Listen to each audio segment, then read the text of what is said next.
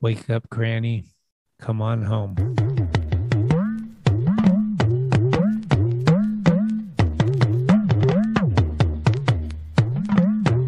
Wake up.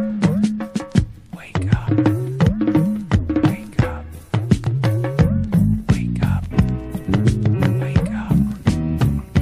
Wake up. Wake up.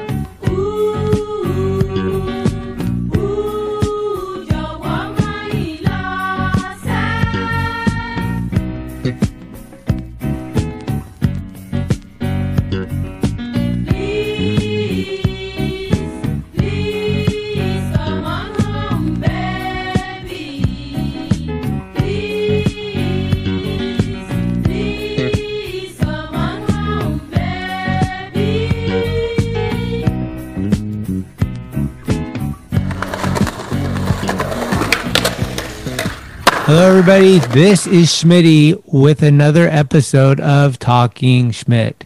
I like to read what I wrote. I also like when people comment he looks like he is reading from a screen. In fact, I think he is reading from a screen because why the fuck not, bro? I wrote it. Why can't I read it? Hell yeah. I just want everyone to take a minute and let's all look for an inspirational song, put it on, have a moment of silence, and give all our strength and best vibes to one of my best friends, Alex Cranny Horn. He's induced in a coma and it's fucking driving me crazy. We all can't wait for him to get out of it so we can yell at him. Obviously, the love is huge and the concern is bigger. PMA is everything. I had a little scare earlier with my honeybee, my boo-boo. She had her gallbladder removed, but she is a fighter. She came out swinging, high as a kite on medication, trying to jump on beds with stitches. It's insane. But she's doing good, a lot better than I thought she would be by this time. And man, we need her in our life. So I'm stoked to see her running around like her old self. Look at me. I've been up since 4:30. I go out fucking filming surfing before the sun's up. I got coffee from the only place in town that's open before 6 a.m. I'm just doing it. I edited all day. I fucking ran out and jogged. I'll probably hit that Peloton later. I'm a 2022 version of myself. So whatever that means. Whoa, slow it down. Hello, everyone, and welcome back to Talking Schmidt, the podcast that Attic Skate Shop in Costa Mesa says is the #1 podcast in skateboarding. I think that's being a little generous, bros, but I do appreciate it. Anyway, my name is Schmitty. I'm the host of this thing. And today on the show is Brie Elrod. Recently, my wife and I watched her new movie, Red Rocket, directed by Sean Baker and featuring Simon Rex, a.k.a. Dirt Nasty. This film was premiered at the Cannes Film Festival and has received Gotham Award nominations for Best Screenplay, Outstanding Lead Performance, and Breakthrough Performer, among other accolades. Anyway, at one point I reached out to Trixie and I asked if she had seen the movie, and she said, "Hell yeah, I loved it. That actress Brie Elrod is awesome. You should have her on the show." Well, my people sent out a DM to her people, and the next thing you know, episode 147 was created. Do yourself a favor and go watch this movie, Red Rocket. It's an indie movie and it is cool. It's raw. It's funny. There's sex in it. You know, Trixie did bring Waylon and they did leave the theater and he did say, "Mom, it was a good movie, but a little too much sex." Dude. That's all I got, kids. And now here's our guest. Well, my name is Brie Elrod. I'm originally from Topeka, Kansas. I'm now living in Brooklyn, New York, and you are listening to Talking Schmidt. Holy cannoli. It's cool, like tonight is the night. Yeah. Oh, big dog's in. Do we really want to be here? So everything's changed. We on? Schmitty? Talking Schmidt. Talking Schmidt, dude. You're gonna come out different. Shit my pants, lad. Your Rolodex is fucking deep. Holy shit. It's about the one.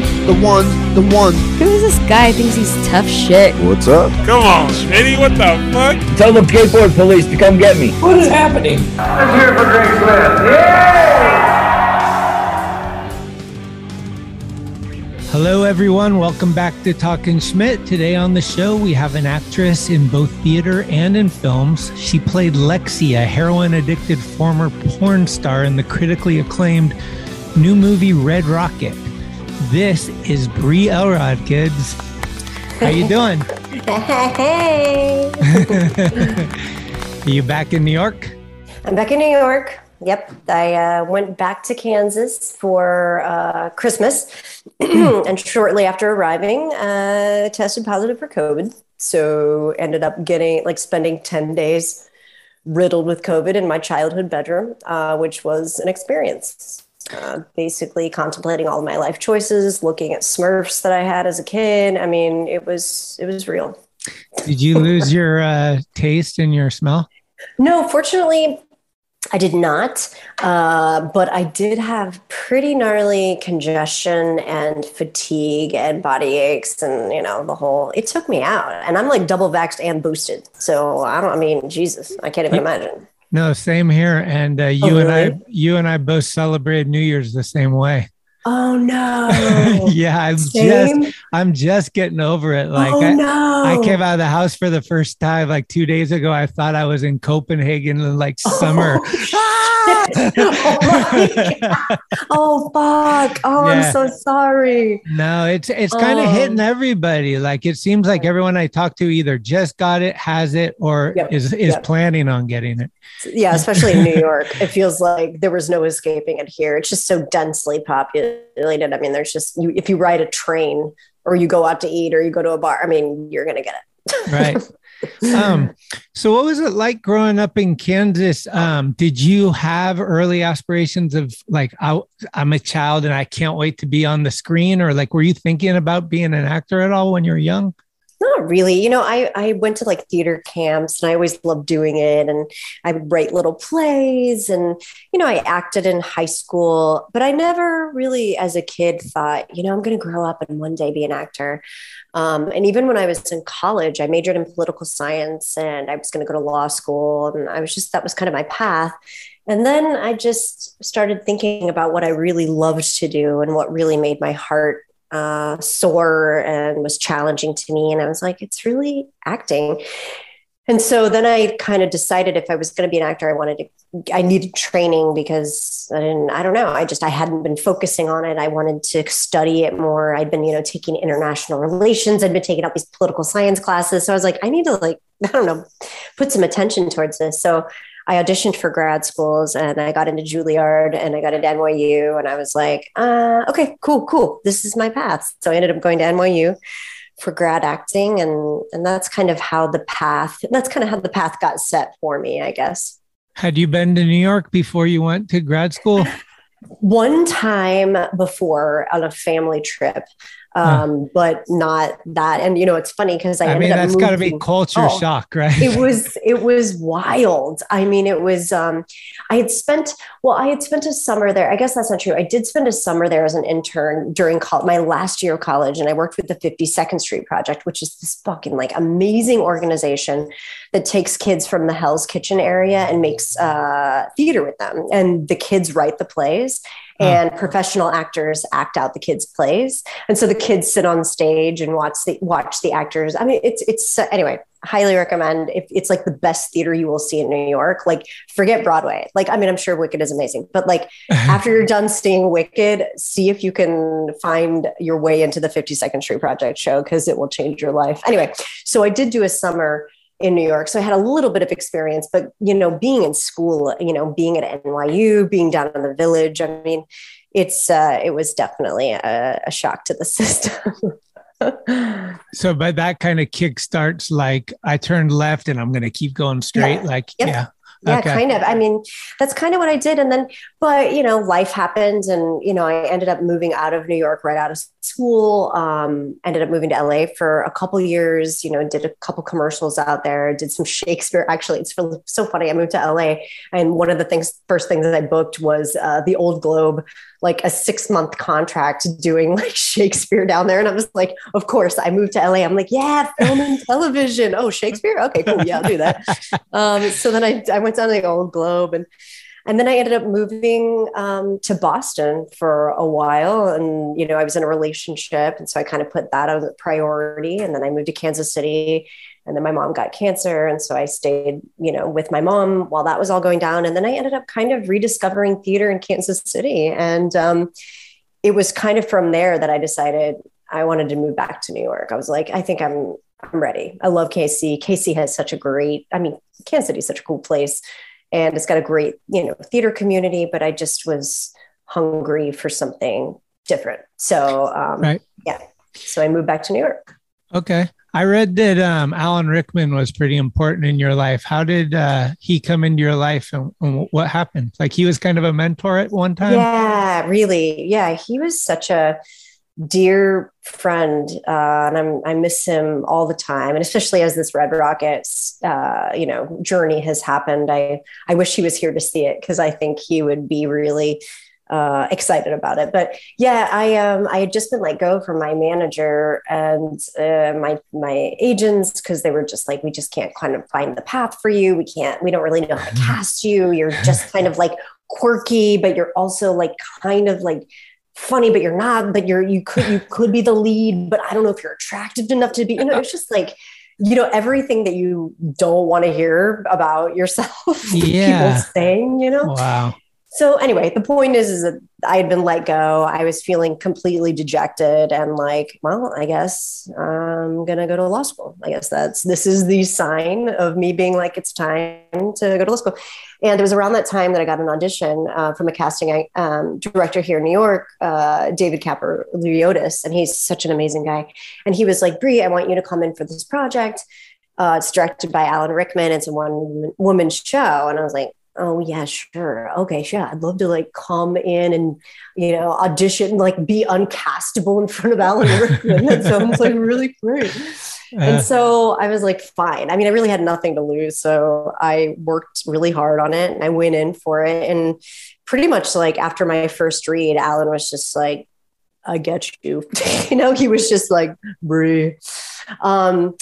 And then that started kind of the beginning of our working together. And so basically my brother, he was also an actor, he was like, wait, let me get this straight. So when you go to rehearsal, it's just like you and Alan Rickman, like in a room, because it was a one-woman show. I was like, yeah, pretty much. I was like, and the stage manager and, but it was such a beautiful and life-changing experience. And, and he would like take me out for notes afterwards. He'd be like, can I buy you some spaghetti and read, and tell you my notes from the show. And I'm like, yep, that's great.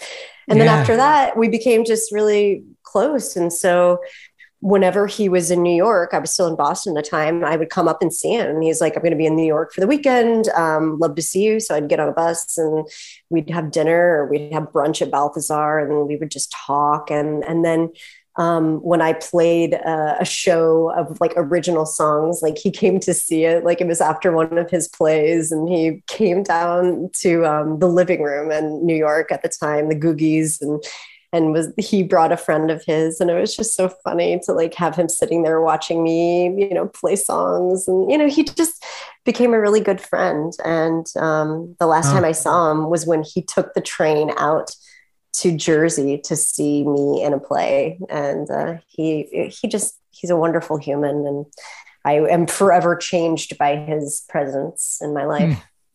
Those are the ones, like having those special people that kind of just took you under their wing. And like in the moment, you're kind of like, this is what it's supposed to be because no different. But then when you look back and reflect, you're like, that was so special. Jesus Totally. Christ. No, I know. I think that all the time. Like in the moment, I knew at the moment, like, of course, because it's fucking Alan Rickman, you're sitting at Balthazar and like somebody comes up and is like, oh my God, are you Alan Rickman? And he's like, not right now, they're like, are you Snape? And he was like, no, okay.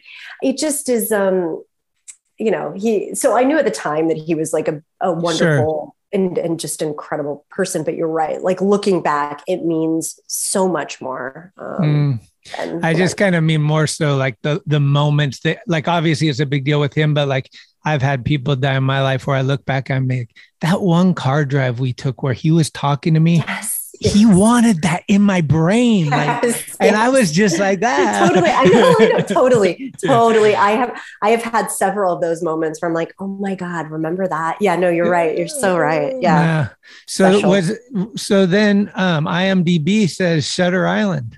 Oh, yes. And then when I was in Boston, I was doing Angels in America. I was playing Harper, and the casting directors from fucking like Shutter Island happened to come see the play. I don't know why. Maybe they were, maybe that was like casting. I have no idea. But anyway, they were there and they came up to me after the show and they were like, we think you would be a really great mental patient. And I was like, oh, thank you. That's really sweet. My parents would be so proud.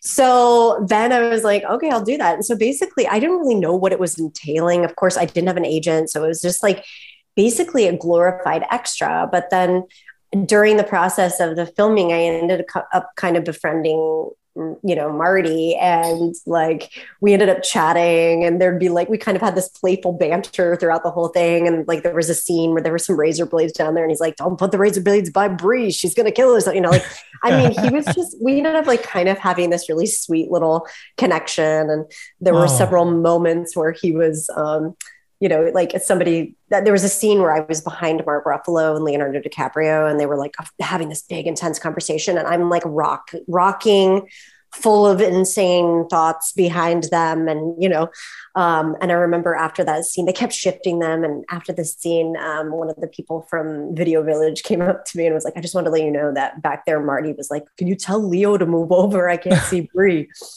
I'm like, yeah. Yeah, step aside, Leo. Step aside, Leo. You're blocking my view over here. You're blocking. And listen, I know it's totally for the shot, but still, it made me feel like, oh, that's fun. But the point is that it ended up being a really interesting process. It was, all done at a fucking like former mental institution outside of Boston. So it was creepy as hell. It was really creepy. And it was dark, and it was always filmed it seemed like after midnight. I'm sure it wasn't, but it was just a really interesting experience. But towards the end, Marty and his assistant AD came up to me and were like, listen, we didn't know you. We didn't know what you could do. We were totally underused. Can we give you a name so that way you'll be credited? It will be on IMDb and you'll get residuals. And I was like, yeah, thank you. So it was really a very awesome, benevolent thing for them to do. So, now every once in a while I'll get a check that's like $20. It's like, oh, people in Germany are really loving Shutter Island this month. It's like, oh, wow, man, that's the pinnacle. I know. It really was special because they could have, they have so much that they're focusing on. There's so much writing on that movie because it's, it's such a high budget. They didn't have to do that at all. They could have just been like, hey, Bree, thanks for your time. But the fact that they gave me a name, which is like female patient, if you look it up on IMDb, it says female patient. Oh, but that's it, because they really just were like, we just want to give you something. So that it really was awesome. So anyway, that was my experience with Shutter Island. Wow, that's amazing. Just having that early experience with one of, if not the greatest, Scorsese, you raise the bar high, and then it's like, does that help you kind of have confidence in other roles and stuff? Like, I know Marty. I wish. Yeah. It's still nerve-wracking. Of course. Because my role in that was so small. I did have a really good time getting to know him, but it's not like, and I did get to watch him work, which was so exciting to watch him direct Leonardo and watch him direct Mark Ruffalo and watch people around him be like, how should we move this? So I definitely felt like it was such a learning experience, but I don't feel like I went into anything else being like, well, I worked with Marty, so I can work with Andy, I was grateful. Well, let's talk about Red Rocket. How did the whole thing come up for you? Like, it was filmed in the COVID era, right? During the pandemic? Yes. Like right smack in the middle. Like it started after, or it started and then the pandemic started? It started after. I mean, we started filming after the pandemic was underway. Wow. So I was in a play in Portland, Oregon. I was doing a play there that had shuttered due to COVID. And they had said, oh, it's just going to be like 2 weeks and then we'll bring it back. But so I ended up staying out in Portland for a while and just kind of on the hopes that it was going to come back. And I was like, okay, I'm back in it. And then, things got worse and it got terrible. And I was having all these existential artist questions that I have usually, but this time you add a global pandemic on top of it. And I'm like, are we ever going to be able to gather again, like in a community to watch art? Are we going to be able to it really was such a dark time. And it was during that time that I got a call from my dear friend, Samantha Kwan. And she is a producer on the film, an amazing actor herself, an acting coach on the film too. And she's also partnered with Sean Baker. And so she said, hey, Bree, we were going to film this movie in Canada. And it was like, it had all of these crowd scenes in it. And they were like, we can't do this. And so of course the word of the pandemic is pivot. So they're like, we're happening to pivot. We're going to start working on this. We really want to start working on this kind of low budget passion project of Sean's that is kind of an offshoot of one of his earlier films, Starlet, which is a film that is about a young woman who moves to LA and gets involved in the porn industry. And there's a character in that who's Mikey, who Sean was fascinated by meeting a lot of the men in the industry and getting stories from them. And so he wanted to explore that further. And so anyway, she said, I just really thought of you for this role. And I would love for you to, put yourself on tape for this. And so they gave me a monologue that was not from the movie. It was from something else. And so then I just worked it up and put myself on tape and, submitted it a couple of days later. And then, a couple hours after I submitted it, Sam was like, Sean was watching it and was like, that's Lexi, that's Lexi. And so he submitted it to the other producers to kind of get, there, but it really just happened that way. And then it was kind of trying to figure out if that was actually really going to happen. One of those well, okay, now, but it's still a fucking pandemic. How are we going to do this? Safely. And honestly, I have to say, one of the coolest things about this is the fact that it was actually even made. So this whole year has been so beautiful and the icing on the cake, because I can't even believe the cake made it to the fucking oven, So I just, it's been amazing. So there were so many things against us, and, we were doing COVID tests every day. We had a very small crew. I mean, I have a picture on my Instagram that's of basically the entire, and it's 10 people. Oh, wow. Yeah. It was a very small cast and crew. So the film was filmed in Texas. Yeah. Did you drive down from Portland? Yeah. Well, so then as soon as I found out it was actually happening, I was like, oh, this is happening. Okay. I got to get back to New York. So I flew back to New York in the middle of the pandemic, double mask, full face shield, trying not to breathe. Stormtrooper. Seriously, I basically stopped drinking liquids, I think an hour before my flight, because I was I had read somewhere that the bathrooms were the places where people were getting it. It was somehow COVID was just hanging out in the bathrooms on the plane. So I was like, well, fuck that. I'm not going to pee. So I was so I basically got on the plane and just held my breath and my pee until New York City. And then I got off the plane and like really, I mean, my friends were like, maybe you should wear a diaper. I was like, maybe I should. Anyway, point is, I made it back to New York. And then myself and Shi Ching, who is another producer in the film, who also plays the donut shop owner. Love that. She's just amazing. And she's worked with Sean many times, and she's a filmmaker, and she's just great. She and I drove down to Texas together. So we bonded over many, many hours on the open road down to Texas. And as we were coming down from New York, Simon was coming in from LA, Susie was coming in from LA, and then the rest of the actors were all locally cast. And did you have prior relations with these people? Like, did you know Simon or Suzanne or any of them yet? No, not at all. So it's like, we're in a pandemic. I'm going to go be in a bubble with some people I've never met before. And who knows, we might film a movie. Yep. Exactly. Again, it is amazing that this cake was baked, because it is. Oh my God. Honestly, we were just, and this is like the most people I had seen, in months, and then suddenly I'm like, well, I guess this is my family. And I mean, we were trying to be really careful, and, but it was precarious.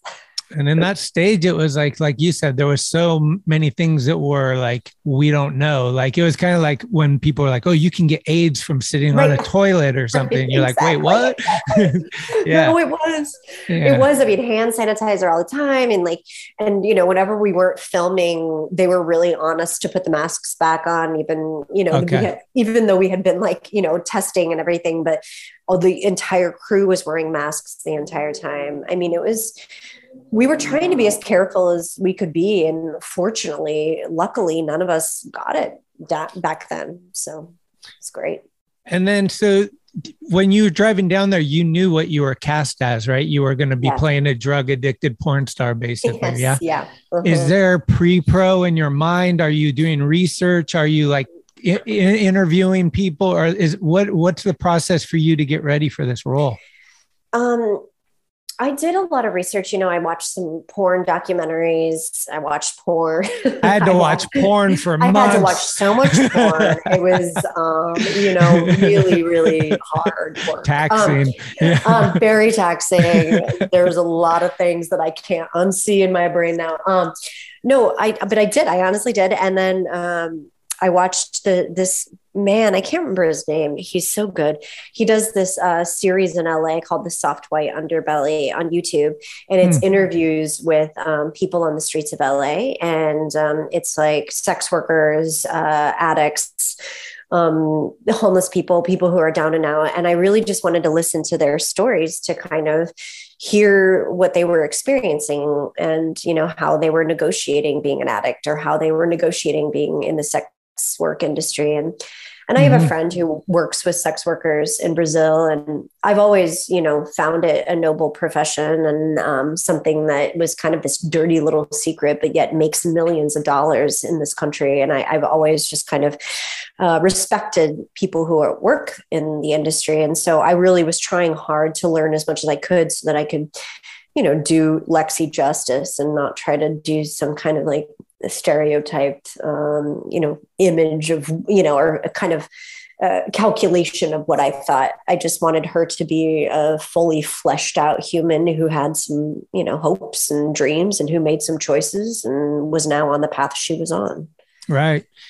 That's did you ever have experience in your own life with addiction, or some friend, or like had to live through some of these addict problems that can get so dark?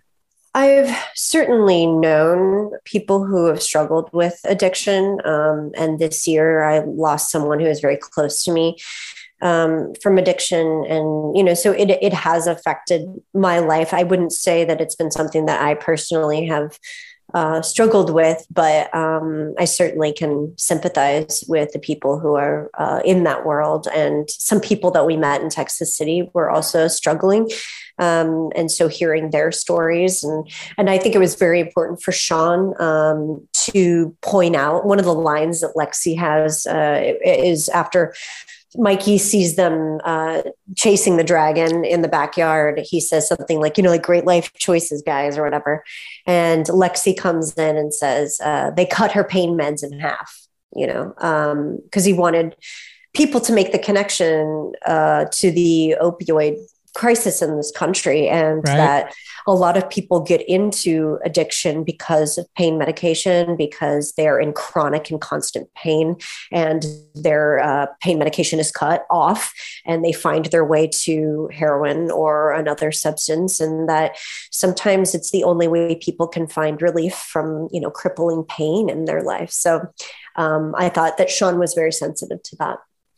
Yeah, I was going to say, from my perspective, it's like a really raw look at this. And I think being an independent film gives you the opportunity to not Hollywood it up and make it cheesy or nothing. It can really feel like, oh, ouch. Like it felt so raw and good. So like good. That this is the way it should be portrayed.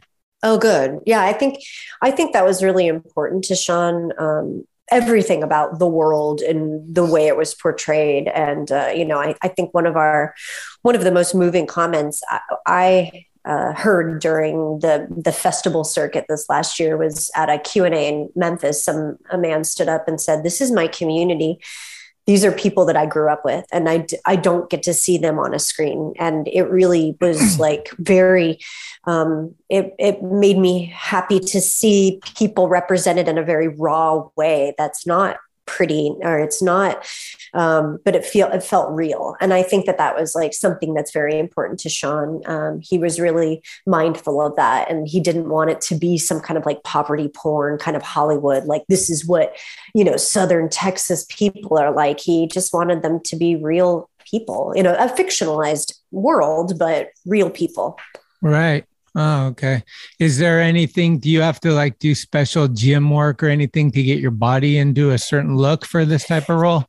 No, I mean, fortunately, my genetics are such that my mom gave me some really nice arms. But I definitely will say that when I found out that I had to be practically naked naked, basically, I did up my gym game. I mean, at the time though, gyms weren't open. So I was like kind of like Rocky Balboa, going out into the parks and like doing like push-ups on park benches. And I'm not kidding you. I have 3 friends and we were doing like park workouts. So I will say that I did up my game a little bit, but I didn't, I wish, honestly, I wish I could have like hired a personal trainer to be like, yeah, I'm going to get ripped, but I couldn't afford that. And when I found out it was happening, I had like 2 months. So I was like, I gotta go. Right. But yeah, that's what I did. Personally, like from a personal perspective, what do you think it is that draws us to these toxic relationships? Is it like the mother instinct in us that like we can fix it, or nurse, I need to help? Like, why are we drawn to these disasters kind of a lot of times? Do you mean drawn as in like personally people, why are we drawn to be in them, or why are we drawn to watching people? No, like the character, like being drawn to Mikey and letting him back, even though like, man, I hate you, but I kind of love you. Yeah. I think, at least I definitely know people who are drawn to drama. I think that there are certain people who have a natural affinity to, because you have this like, why don't you just break up with this person? This person's bringing so much, but there's obviously some need being met somewhere. And so I think that the thing with Lexi and Mikey is they have a familiarity. When you grow up with someone, they're definitely, I had a friend who was in a relationship with someone in high school who was completely toxic for her. But at the time it was like, you didn't really know. And like, they somehow just kind of worked. And so I think that's kind of with Lexi, there's something about Mikey that she's like, oh, I hate this, but also it feels like home, and I don't know why that happens, but other than I I think there's just something about that person. And it also is what creates the insane chemistry. I mean, there's like this kind of like chemical thing when you see this person where you're like, oh, I hate you, but I also really want to fuck you. It's like, I think that exists in a lot of relationships. And I think theirs is just one that you're just like, and I hope what people see is like, what the heck? Oh, I get it. That's kind of what I hope, is that like people are like, oh, Lexi, what are you? Oh, okay, I can see this, Right. Okay. I can see that. What some things could you share, like a quick something that you took away after this whole experience, and you're continuing probably to travel with them, promoting them a little bit, but like from Susanna, like something that you learned about her, or a story or something that you loved that you've like, oh man, that was great. I mean, everyone in the movie, I have like a specific, like fun memory of. And with Susie, I mean, we didn't have any scenes together really, except for that one donut shop scene. And so we hung out a few times in Texas, and Susie had Simon and I over and made us this like really good lasagna, and it was so much fun. And we just kind of bonded and laughed. And, it was, I was lucky that we got a chance to like spend a little bit of time together, but it really wasn't until I saw the film that we both were able to be like, oh my God, that's what you were doing the whole time. That's what you were doing the whole time. And, seeing her, play that song that I knew she was working so hard on, and seeing it on the screen, because I hadn't heard her practicing or anything, and seeing it on the screen, I was just blown away. I mean, my eyes are just like filling with tears. I was so proud of her for being so vulnerable, and so, because that was filmed maybe like the second day of shooting or something. Like that was not like, okay, we all have gotten to know each other and now it's time to strip down. I mean, like it was really like, we have to film this now. We have this house for this day.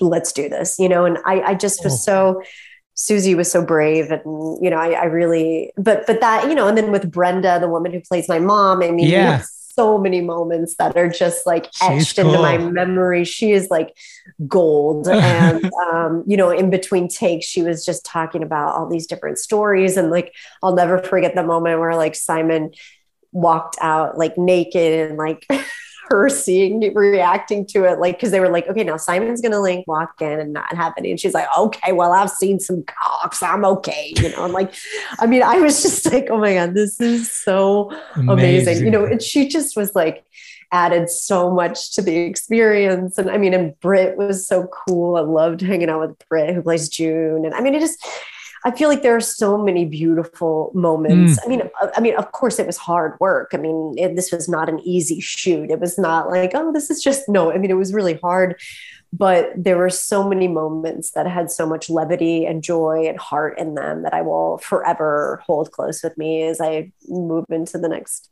chapter of my life. My wife and I really loved the part where Mikey's taking credit for all his best oral scenes.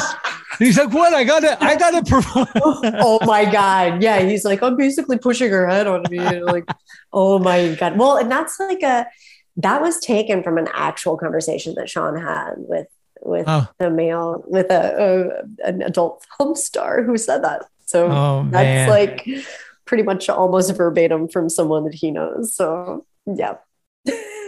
And now, another first impression from the director of Red Rocket, Sean Baker. So Brie Elrod was suggested to me by my wife and producer Samantha Kwan, who told me that Brie Elrod was the best actor she had ever met in her life. I was incredibly intrigued by that. I asked Brie to do a self-tape for me. I did not have a script at that point, so she chose the Arlie monologue from Marsha Norman's Getting Out, and I could tell in 30 seconds of watching this self-tape that she had what I needed. And I was incredibly impressed. But what's more important is that every day, every scene, every hour she delivered and continuously impressed me. Her instincts are on point. She is incredibly funny. She has such range. And I consider myself blessed to have worked with her and look forward to working with her in the future. I am giving away a free skateboard deck, Slave Warpig. All you got to do is make a post, photo, a video clip, anything you love, a Danny DeCola. Post Danny DeCola on your Instagram. You can even write Danny DeCola, screen grab it, post that in there. The most important part is hashtag in your caption, win a Warpig. That's hashtag win a Warpig, and you will have a chance to win that deck. So these are the kind of emails I get from my father-in-law. Right now, I have a batch of jerky in the dryer. The packets you gave me were for 5 pounds of meat each. The best I could do was 3 pounds. When Cheryl drops off the honeybee, I'll be sending 0.006 pounds with her, enough for 5 minutes of enjoyment. Take care, Al. Looks like I got 5 minutes of jerky time on the airplane out to Hawaii. Head on down to your local shop. Ask Blood Wizard Skateboards. Or visit bloodwizard.com for all your conjuring needs. Tickety-tack. There was a handful of people that they actually brought in, just local people that had never acted before, to be like extras in parts of the movie. Yes. Yeah. They were amazing. I mean, everybody was so game, and everyone was just so open. And I am like still completely in awe of the performances that all of them did. I mean, like Ethan, is a cook at a restaurant, and, Sean found him, and he, has a very large role in this film. I mean, he plays like the neighbor best friend. And I mean, he's so good. And that was his first role? That was his first role. Wow. And Britt, who plays June, that was her first role. Brenda, who plays my mom, that's her first role. I mean, everyone was so, Brenda was found outside of a porta potty. Sean had to use a porta potty outside of the refinery, and her truck had died. And so she was standing outside of the porta potty, like with a cigarette, and was kind of like, can you help me jump my truck? And Sean's like, do you want to be in a film?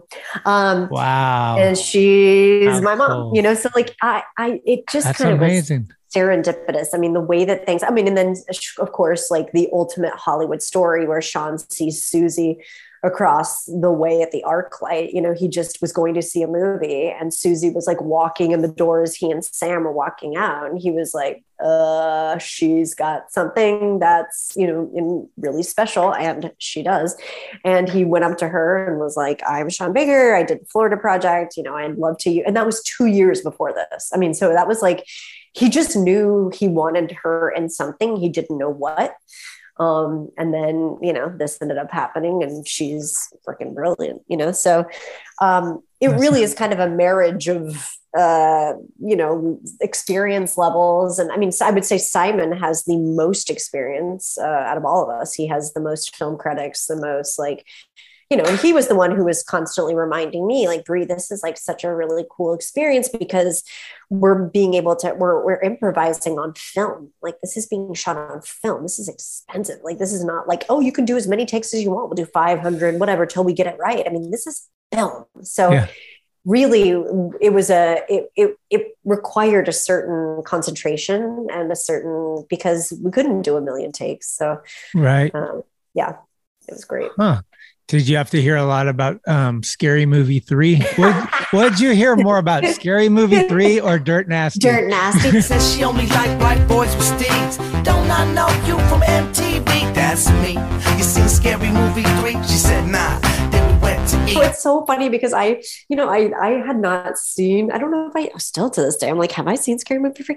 Like, I did not know who Simon Rex was. And, until I like Googled him and was like, oh, okay, I know that guy, and then Dirt Nasty, I was like, oh, Mickey Avalon. Okay, I get it. Okay. But it was funny because some of the people in the film were huge fans, so they knew who he was and were like very like excited to work with him. And like, I just was kind of like, well, I hope we have some chemistry. I hope we can figure this out together, Yeah. But he was great. I mean, I think it would be amazing to be in a bubble lockdown with this crew. It seems like a lot of fun when you're not having to focus and be serious. A lot of like playing around, not taking themselves serious, and no prima donnas probably. It's like, oh my God, no. I mean, everyone was so open and game, and we'd have to switch things on an instant and be like, well, we can't film this because we don't know. This person actually has to go to their job at the refinery, or this person has to do this. We have to completely revamp the schedule. And everyone was, and Simon especially, I mean, because he was the lead, was just so, created an atmosphere that was so just like open and like, okay, yep, we'll do that. Oh, we're going to do that. Cool. We'll do that. He just was so playful and willing to roll that he kind of set the tone for the entire project. Yeah. Nice. So good. I got to ask, you're super close with your mom. One of the first things I'm thinking is like, is it awkward or weird to like, she's going to come to the premiere, see this movie? Like, do you explain it, or do you just kind of sit back and watch her and see how her reaction is? Like, what? That's a good question. I actually was going to invite her to come with me to Cannes, but that was like the premiere. And, I remember my friend being like, do you really want to be sitting next to your mom while you're getting railed from behind at the world premiere of this movie? And I was like, yeah, good point. I was like, Mom, I love you. I'd love for you to come to France, but we're going to have to wait on this. So I've told her a little bit about it. And of course she's read all the reviews and stuff. I am really not interested in going to a theater to see this with my mom or my dad. I'm going to let them like have their own experience of it.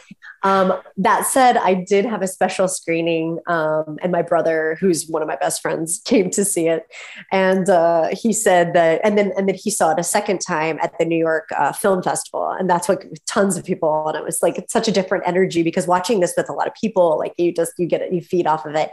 And he said during those scenes, he was just like, oh, the ceiling of this place is, I've never noticed how the ceiling looks. He just was like, I'm not going to look at the screen at that time. So, so I think that the people who see it are just, have to kind of be like, well, that is the role that she is playing. Right. Huh. I told my friend Trixie that I was going to interview you, and she actually kind of lined this whole thing up in my mind. She's like, you should reach out, because we both saw the movie almost the same week. And she had a couple of questions that are kind of regarding that. And they're both similar. One is, how awkward are those scenes? And is it more awkward for someone to get aroused during it or not to get aroused? That's a good question. And then the other one is, have you ever had to draw a line like in an acting job where it maybe was more than you were too uncomfortable or something like that? Yeah. Well, I mean, because there's a very specific part of your brain that knows that you are, this is pretend land. You are acting. I think that even though your job is to convince your body that you are in that place, which of course will create natural arousement. It's like when you go and get a massage and, it's like, oh God, someone's touching me. And so I'm feeling things, whatever. Like sometimes that happens. So it's like a natural human thing. But I think that the challenge and the skill of an actor, or what your job is to kind of try to ride the line where you're overriding some of those, but also in the moment, and so I would not say that, I can't speak to Simon, but, I think that we both were very professional, and we both were trying to be very mindful of each other's feelings. And like, and our scenes also were so playful and animated that it was less of, slowly taking each other's clothes off and having these moments, it was more just like we're in it, mid-scene kind of moments. lines. And so they were all talked about in depth before we entered into those. And Sean, largely the goal is to tell a story. So like, how does the scene in which we're in further the story for Lexi and further the story for Mikey? And so I think we were very like kind of on the same page about that. Yeah, I guess, I mean, I haven't done a ton of film and I haven't done a ton of like scenes like that in film. So I can't really say much about that. I did a play once, and there was like a scene in the play in which there was kind of a simulated rape, and I didn't feel that we had talked about it enough. And I felt like the director was kind of just like, oh, just go, feel it out, and I think that's the problem that we're running into right now, which is why there are intimacy coaches and intimacy coordinators on sets and for, television and for plays right now, so that there is a safer environment. So it doesn't feel like just like, oh, go improvise. It's kind of like, are you comfortable if I touch you here? Are you comfortable with this? Because it is touchy and it can be triggering if you've had any kind of like a history of sexual assault or, I think that it's a delicate balance. And so I do think that it's important if actors can speak up, if they're uncomfortable, it's ideal, but sometimes people don't. So that's why it's nice to have a coach who can be like, I will speak up for you. Yeah, that's a good point. I didn't think about that, but having so many people involved in cameras and stuff, like maybe that helps just kind of know that this is a role and like, I'm not really excited, bro. yeah, exactly. Well, and I think it would be like, it's not a porn. Like the role, this is not to show a certain thing. It'd be one thing if it's like, if the script said we see his erect, it'd be like, okay, well, that's a different thing. But like, that wasn't the story we were trying to tell. So I think we both were like, what's the story? It's that they're in this and, and we just are trying to, tell the story. Right. No. What do you think you're more comfortable on the stage or behind the camera? That's a good question. Naturally I've done more theater. So I feel, I know that process more. I know the whole like sitting at a rehearsal table and then getting up on your feet and then doing the blocking and then sharing a story linearly, in a very linear fashion all the way through.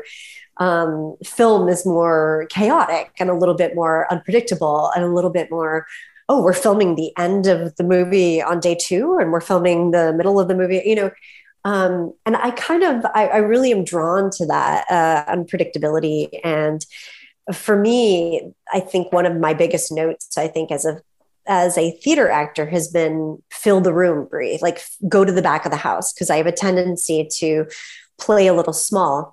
And I think that helps me for film because with film, you're able to just be, you're mic'd most of the time. So you're just able to just talk like this, like I'm just talking to you. It's like you don't have to. Whereas when you're on the stage, you can't do that unless you're in a black box theater. You have to use your diaphragm. You have to use your instrument in a completely different way.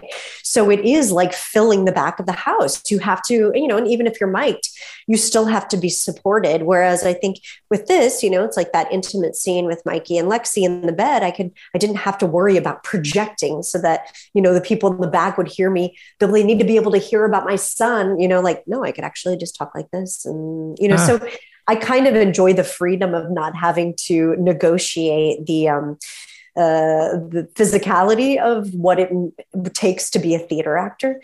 But of course I love theater. So yeah, I like them both. What would you say, Telluride or Cans? Oh, geez. Do I have to pick? Cans was like just a dream. It was honestly like so surreal because it's the French Riviera and our movie premiered on Bastille Day. So it was like fireworks were going off that night. We had champagne and Spike Lee stood up after our film and was like, good job, guys. And it was like, oh my God, Spike Lee is saying that he loves our film. Can't. But Telluride was awesome because Telluride is so beautiful and laid back, and it takes so long to get there. It's hard to get to, and everyone, it's like walking around and there's like Benedict Cumberbatch like in a straw hat just walking down the street, you know what I mean? So it just feels like it's less, I don't want to say pretentious, because I didn't feel like Cannes was stuffy, but it just has a more laid back Colorado like mountain vibe. And I grew up in Kansas, and so like I grew up going to Colorado for spring breaks and stuff, so I love Colorado. So I don't know. I'd say they're two different experiences completely, but there is something beautiful about Telluride, and like the venues, like one of the venues is outside. And so you're watching this new film and there's just stars all around and the shadowed mountains. I mean, it's unbelievable. So yeah, both are magical, huh? Magical. I know I don't know this, but I looked on your Instagram and you tend to have cowboy hats on occasionally. I'm wondering, cowboy boots or heels? Cowboy boots. Boots. Yeah. I mean, I just like, I like the way I like walking in them. I like the way they make me walk. I like the sound of a cowboy boot. I like the way they look peeking out from jeans or under a dress. There's something. And I love my red cowboy boots. I found a pair of red cowboy boots that happened to be in my size at a Kansas City thrift store or antique mall years ago. And to me, they are my ruby slippers. That's what I call them. Is there any roles that have come out of this that like people are hitting you up now since this performance or like, opportunities? Yeah. I mean, one of the biggest things that came out of this is I ended up getting a manager, two managers that are fantastic with anonymous content, and they are such an incredible company.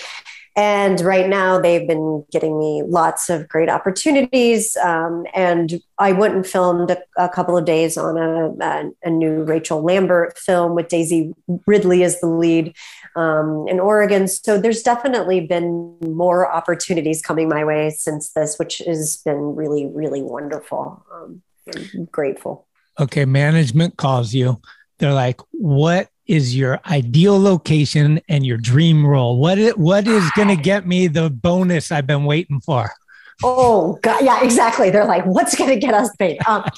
Oh man, that's really good. I mean, God, that's really good. I know, I'm trying to think. I'm like, my brain is naturally going to kind of like darker places, like some kind of frickin' like Civil War, like, but also maybe like a little Coen Brothers kind of thing going on, like something I could see that kind of world. Playing within one of those worlds would be very fun, I think, interesting, or, a Wes Anderson or a P.T. Anderson. I mean, I feel like those would be fun worlds to explore. Sure. Is there an early on movie that you use as like your Godfather or whatever, Raging Bull or something that was just like, this is like, if someone asks you for your favorite movie, that's such a tough question. But if there was one that kind of shook you and helped you understand that like, this is an epic, Oh God, there's so many, but I actually just saw Raging Bull this year. And I loved it. I mean, I was just blown away by that. God, there's so many. I mean, recently I talked with some people about Paper Moon with Tatum O'Neal and Ryan O'Neal. And it's such a beautiful movie, filmed in the 70s, Madeline Kahn. Tatum O'Neal won an Oscar for it. She plays this badass little kid from Kansas who's like, hawking Bibles and making money. And there's something really special about that film.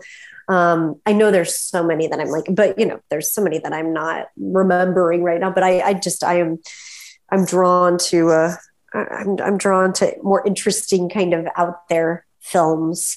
Okay.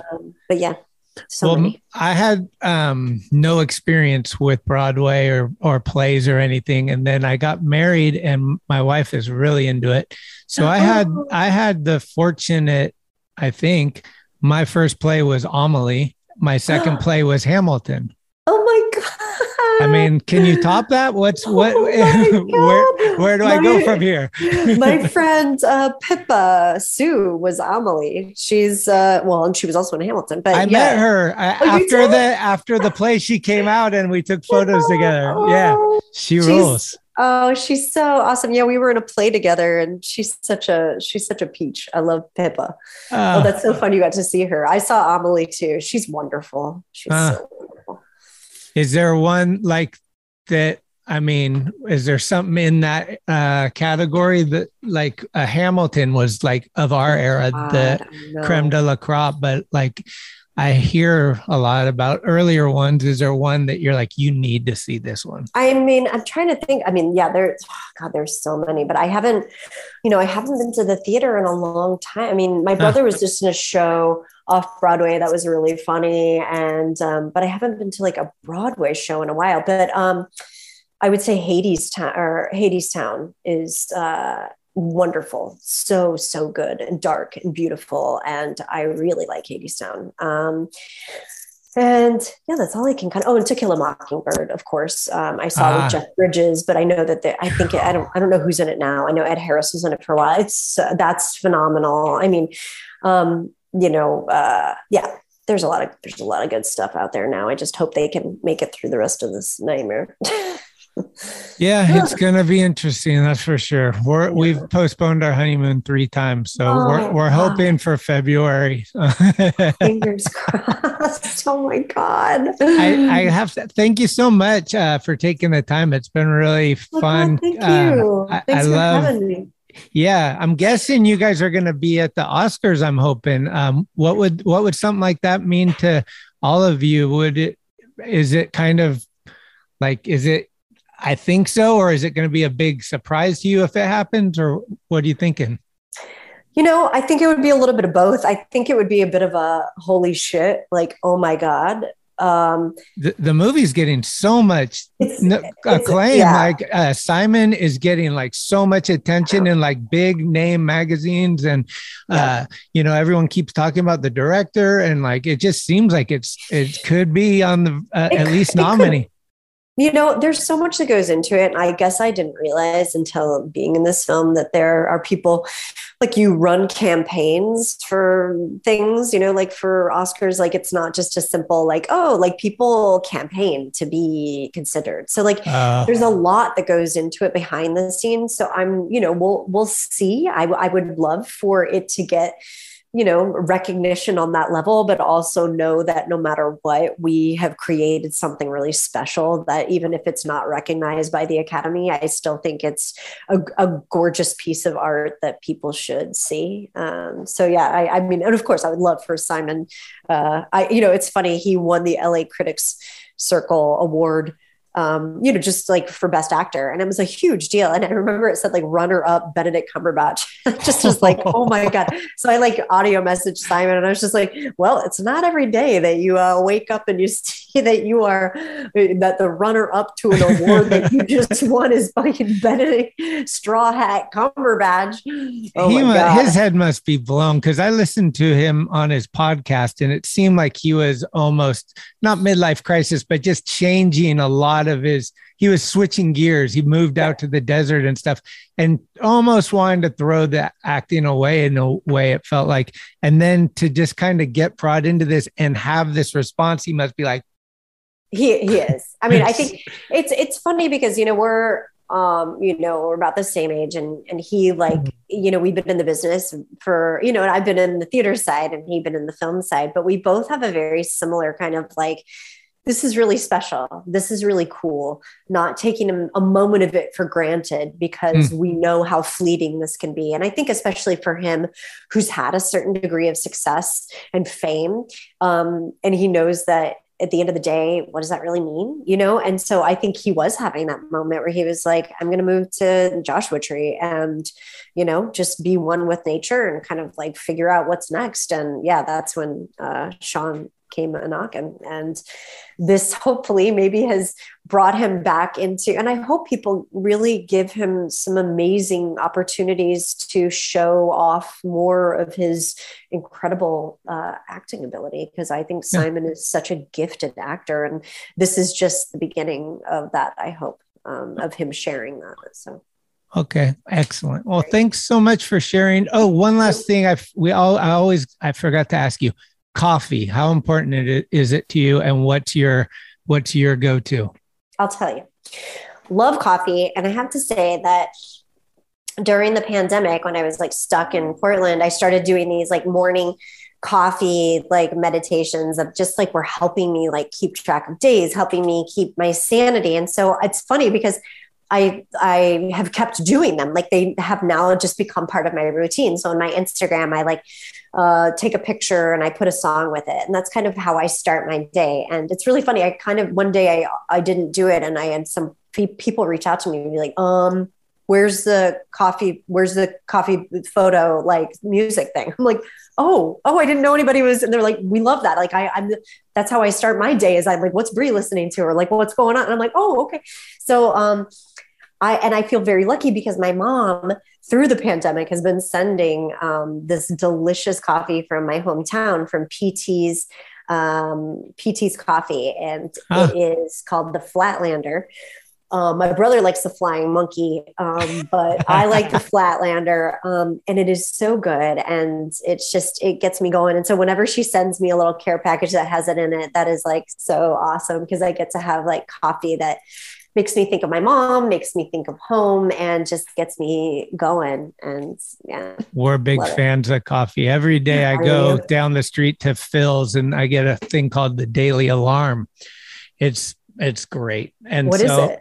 It's just their own coffee. I think it has a little bit of hazelnut, a little bit of maybe nutmeg. I can DM you the exact things, but I'd love to know. Yeah, they're a local SF, kind of like Stumptown to Portland. Oh yeah. Uh-huh. Yeah, kind of like that. But so I'm just almost, I don't want to be a coffee snob, but I want to be kind of a connoisseur of coffee. I same way.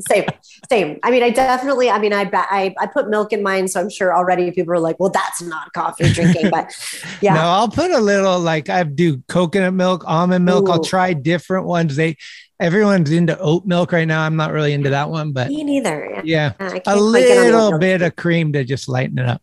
Yeah. But, hey, I just want to say I appreciate you so much and good luck to everything. Hopefully it all works out for you guys. I want to see you guys at the Oscars. Oh, I hope so. From your mouth to the universe's ears. Rubbing shoulders with Leo and Marty. Oh, yes. Here we go. Take care of yourself and be safe and healthy. It's hopefully the light at the end of the tunnel is getting closer. God, I hope so. And I hope you guys can go on your honeymoon. Yeah, me too. Cheers. Take care. Take care. Thank you so much. Bye-bye. Bye.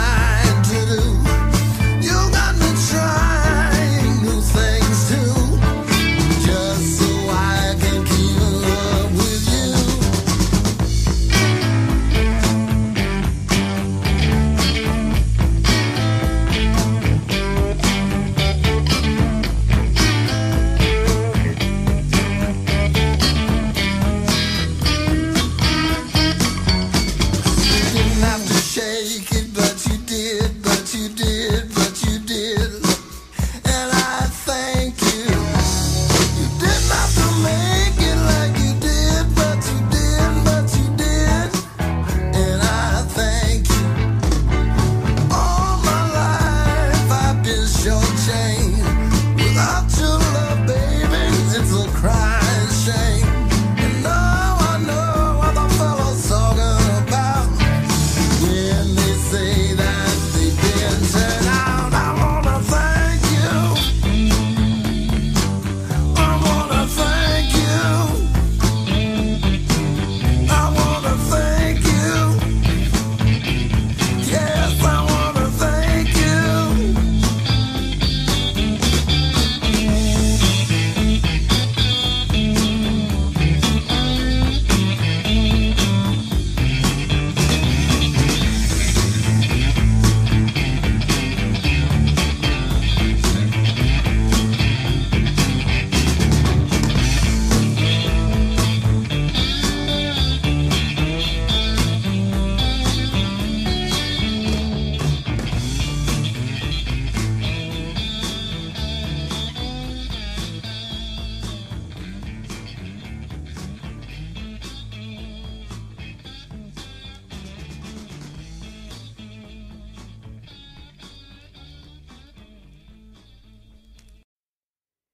Thank you for listening to another episode of Talking Schmidt.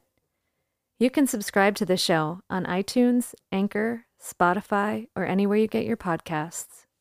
When you subscribe, you'll get notifications every Tuesday of new episodes the minute they become available.